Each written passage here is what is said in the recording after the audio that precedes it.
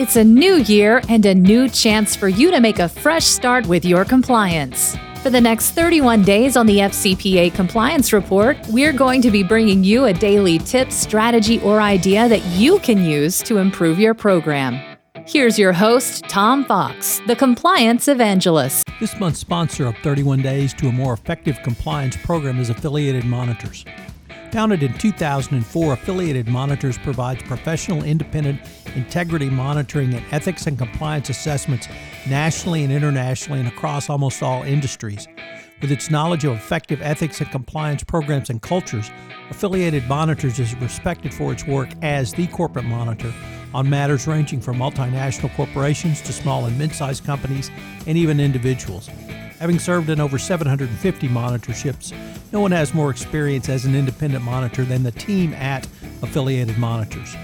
For more information on how an independent monitor can help improve your company's ethics and compliance program, visit this month's sponsor, Affiliated Monitors, at www.affiliatedmonitors.com.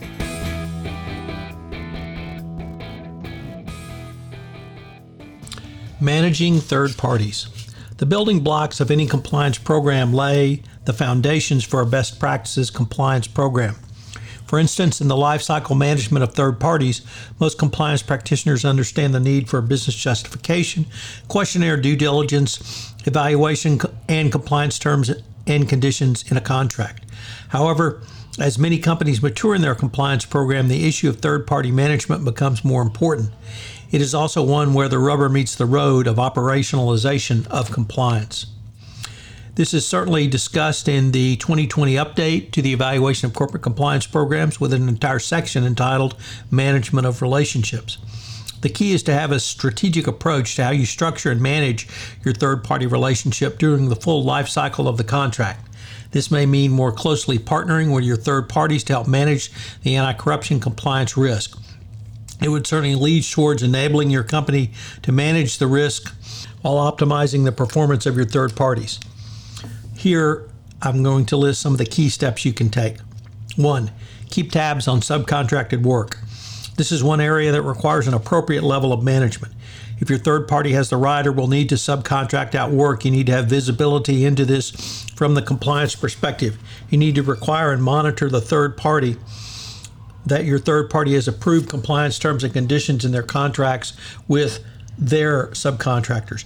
You also need to test this proposition. In other words, you must require trust and then verify. 2, when disaster strikes, make sure the company is legally protected. This is where your compliance terms and conditions come into play.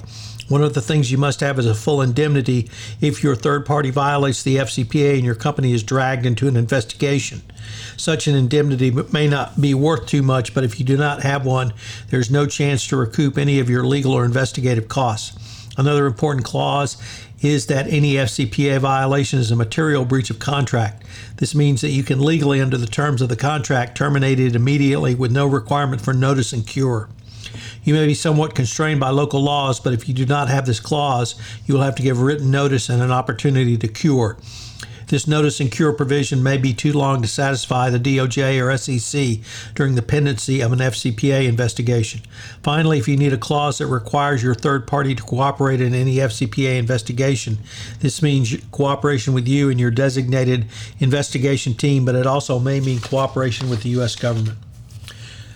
Next, keep track of your third party's financial health. This is one area that is usually not discussed in the compliance arena, but is almost self-evident. You certainly need to imagine the disruption that would occur if your primary third-party supplier in a country or region goes bankrupt. In the compliance realm, if there is another untoward red flag that is raised in such circumstances, those third parties may be under financial pressure, and if so, may be more easily persuaded to engage in bribery and corruption than third parties that stand on a more solid financial footing.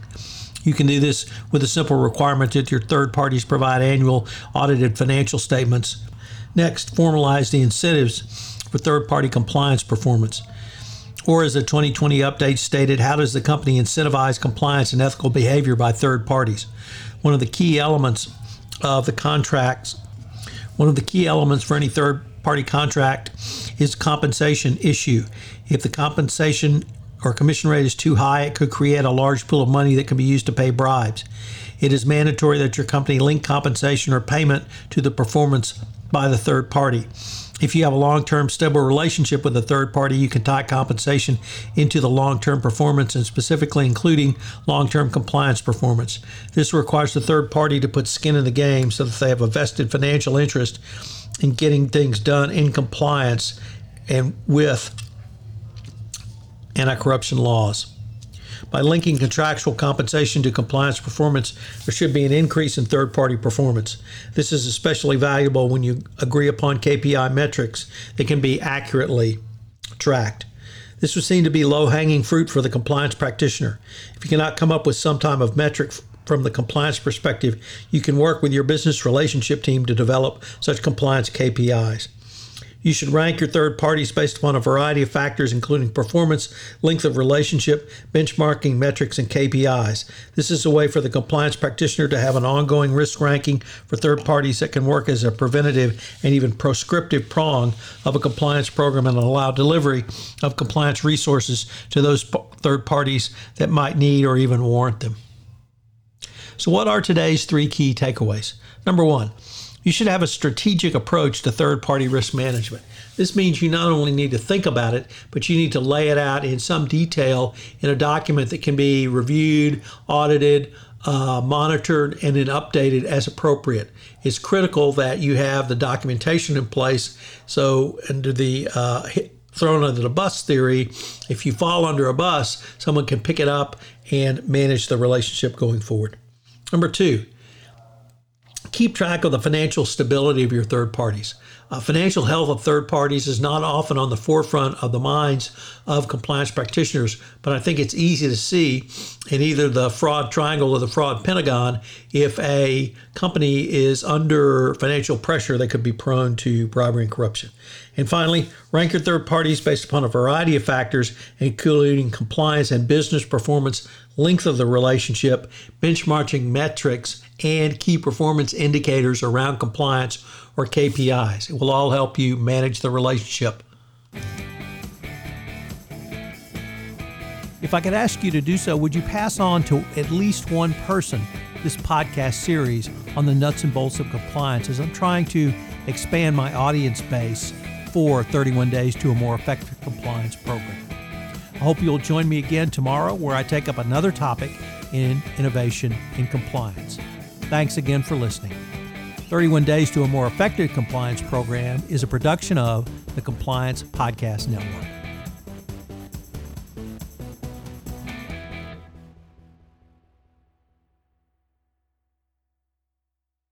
This podcast is a part of the C-Suite Radio Network. For more top business podcasts, visit c-suiteradio.com.